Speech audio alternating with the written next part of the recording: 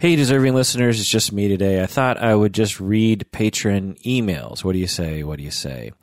This is the Psychology in Seattle podcast. I'm your host, Dr. Kirk Honda. I'm a professor and a therapist. This email is from patron Mary. She writes, "Thanks for the brilliant podcast. I'm an art therapist from the UK. I still doubt myself all the time and get anxious before assessments and clients. It makes me feel better to know that the most important thing is that I'm present and curious. I find the podcast so interesting, and it makes me feel like I'm attending peer supervision." Well, thank you very much, Patron Mary. That's nice of you to say. Yes, it's always important to just focus on being present and curious and listening. I'm guessing Patron Mary is responding to something that I frequently say on the podcast and to my trainees and supervisees, which is, if you don't know what to do, just listen. Just really listen to what they're saying. Don't think about what you're going to say in response. Don't think about what you're supposed to be doing. Don't think about what your supervisor wants you to do. Don't think about what a theorist would want you to do.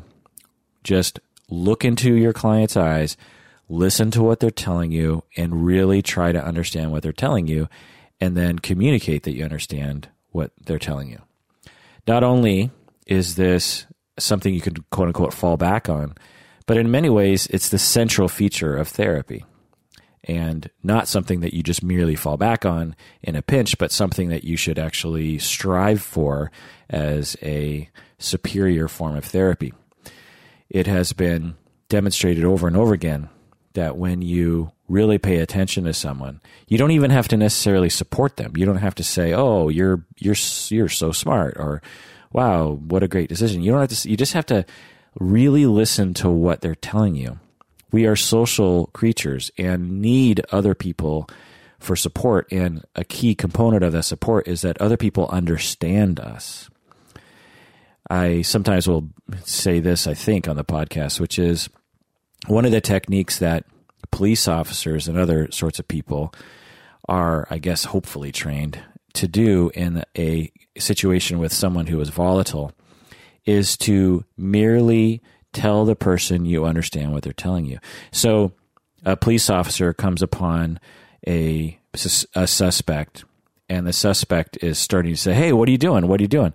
"I didn't do anything. I didn't do anything. I don't know why you're coming after me." And a culturally common response would be to say, "Hey, get down on the ground and you're going to succumb to my power, and shut up and sit down and put your hands up and da-da-da," and just start barking commands. But then the suspect might, continue to say and escalate and say, "Wait, you don't understand. I didn't do anything." And the cop is saying, "I don't, care. You're going to get down on the ground and I'm going to handcuff you, blah, blah, blah." And the person says, I didn't do anything." And, it just escalates from there. Well, a very common technique that works for people is for the police officer just to tell the suspect, I get it. You don't think you did anything.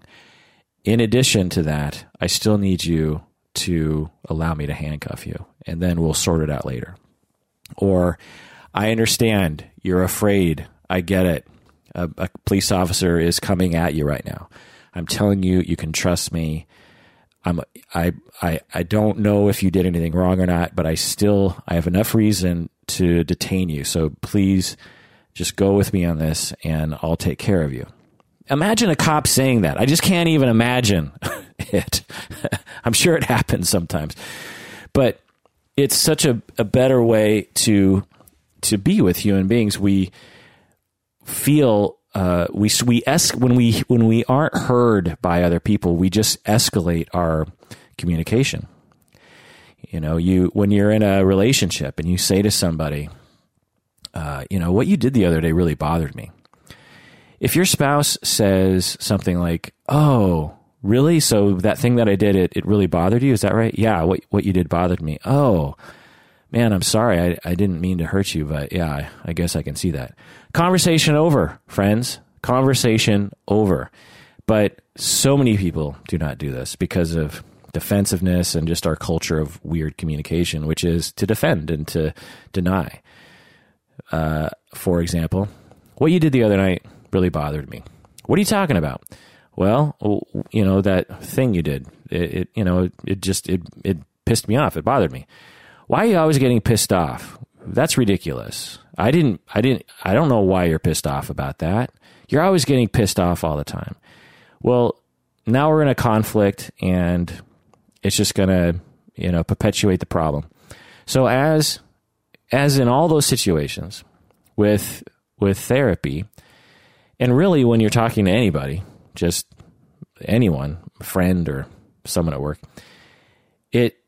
one of the best things you can do for someone, one of the best gifts, which is so easy to give, which is just to, again, really pay attention to what the person is saying and let them know that you understand what they're saying.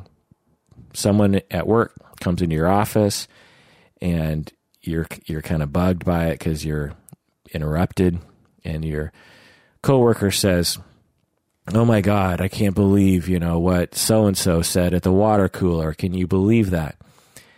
You just look back and go, "Yeah, whoa, I hear you." I mean, it's coming across snarky, but it doesn't require much to just reflect back to someone that you get what they're saying. And in therapy, the reason why so many people come to therapists is because they are not being heard in their personal life.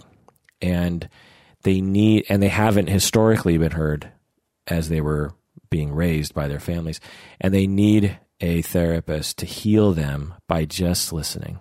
And I hate that word "just listening," but I'll use it in this instance. It's just listening, and it's not just like nodding your head and going, "Huh."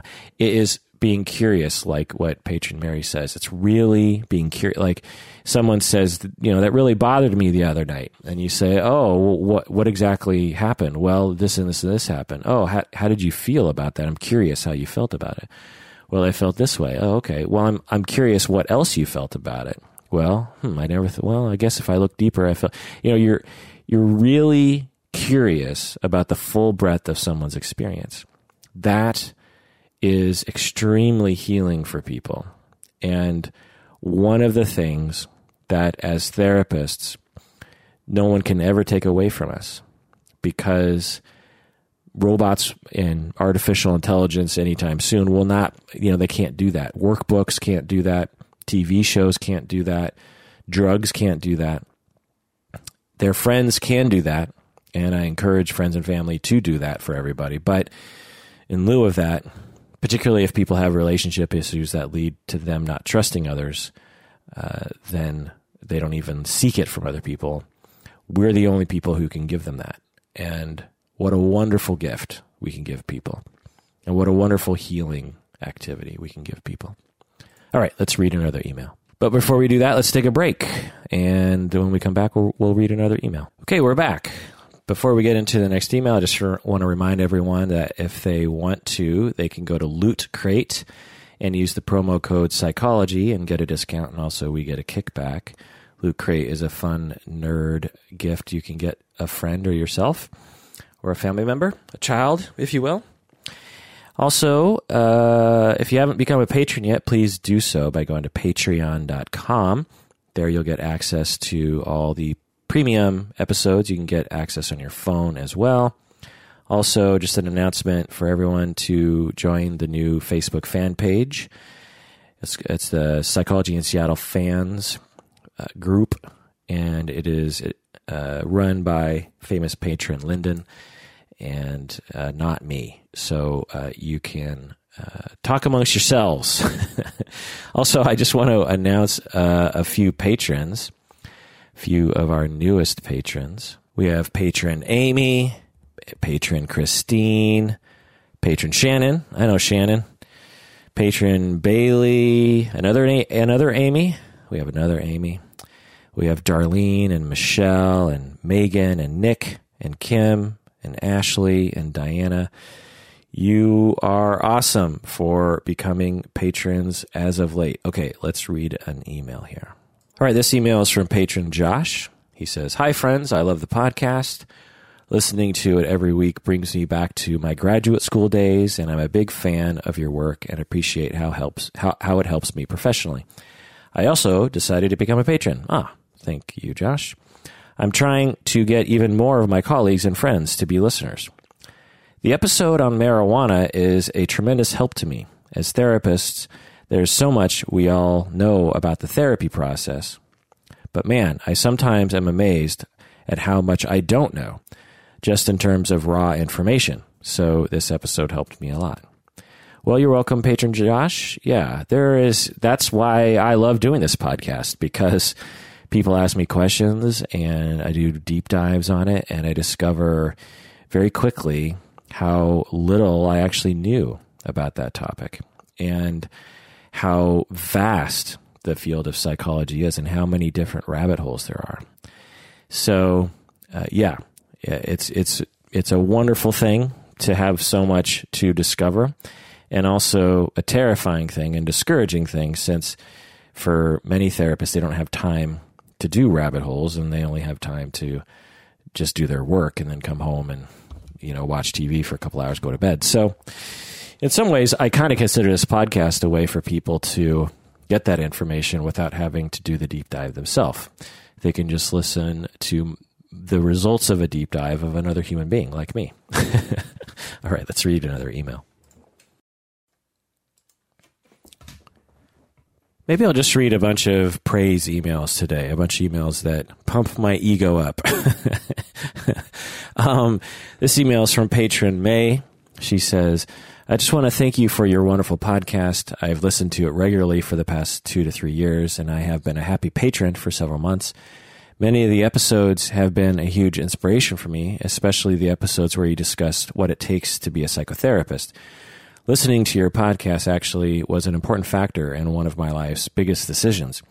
At the age of 50, I decided to apply to the psychology studies at one of the most popular university programs in Denmark. Whoa. Luckily, I passed through the eye of the needle and was admitted last summer at the University of Copenhagen. I am now halfway through my second term. I am very happy with my decision, and it feels right to me. My husband and 2 adult daughters luckily support my decision 100%. I was a bit unaccustomed to everything in the beginning, especially because the majority of my fellow students are 19, 20 years old, but everything worked out fine, perhaps because I have been open about feeling insecure and quote-unquote stupid. Again, thank you for your inspiration. I hope you continue for many years making your great podcast. Well, patron May, wow, that is quite an honor. Thank you so much for sending this email.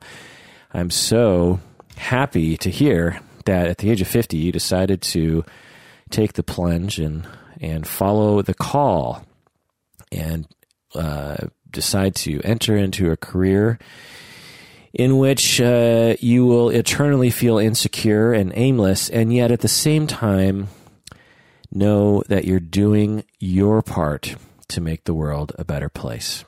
What a wonderful thing, patron May. Congratulations. And you're saying, perhaps because I have been open about feeling insecure. Yes. To be a proper human and to be a proper therapist, you have to be aware of yourself. So at the very least, you have to be aware that you're insecure. You have to be aware that you're afraid. You have to be aware that you feel stupid. You have to be aware of your imposter complex. You have to be aware, imposter complex, that was called? Anyway, you have to be aware of those things. And also, you have to be aware of your needs and your need to feel secure and your need to feel smart. And you have to be aware of your needs to reach out for support and to tell others about it. Some therapists I know are not aware of those things, or they're acutely aware of it, but they deny their need for support, and they suffer in silence and they suffer in shame and say that, there's something wrong with them that they feel insecure. There's something wrong with them that they're not smart enough. And what I tell people as often as I can is that being smart is not a prerequisite to being a good listener. Being smart is not required to be a healer. Being smart is not a requirement to help people by listening to them. It has nothing to do with intelligence. It has to do with what's in your heart. If you have love in your heart, if you have compassion for other human beings, if when someone is hurting, you would do, anything you could within reason to help that person, then you have what it takes to be a therapist. And being smart has nothing to do with that. Especially being seen as smart has not, because you could be smart but just not be able to sort of wow everyone around you. And that's a different kind of a thing, right? There's one thing, there's being smart, and then there's the ability to appear smart to your classmates and to your professor. Those things have nothing to do with what a good therapist is. I've trained hundreds and thousands of therapists, and, there's a bell curve of intelligence that is, probably a little bit to the right of the average person. But, there's a wide variety of anecdotally assessed IQ, IQs that I see in my students. And I've learned that people at the low end of the IQ spectrum are just as effective as people at the high end. Now, intelligence will help you, obviously, in terms of managing things and especially getting through graduate school and being able to write and whatnot. But I know therapists who really struggle with school for one reason or another. Intelligence may be one of those reasons. And yet, when they step into that role as a healer and they listen to their clients walk away extremely enriched. They walk away feeling heard. They walk away a little bit healed regarding their wounds from their past. So, yes, I'm glad Patron May sees that and embraces that she feels insecure and that she feels stupid sometimes. Because not only is that normal, but it's also just not an indication that you're going to be a bad therapist. But again, Patron May, what a wonderful thing that you've taken the plunge. I congratulate you. And what a wonder. I just think about all the people you're going to help in Denmark, all those people that are going to benefit from your wisdom and from your caring and from your compassion. What a wonderful thing. All right, well, that does it for that episode of Psychology in Seattle. Thanks for joining me out there. Please take care of yourself and take care of others because we all deserve it.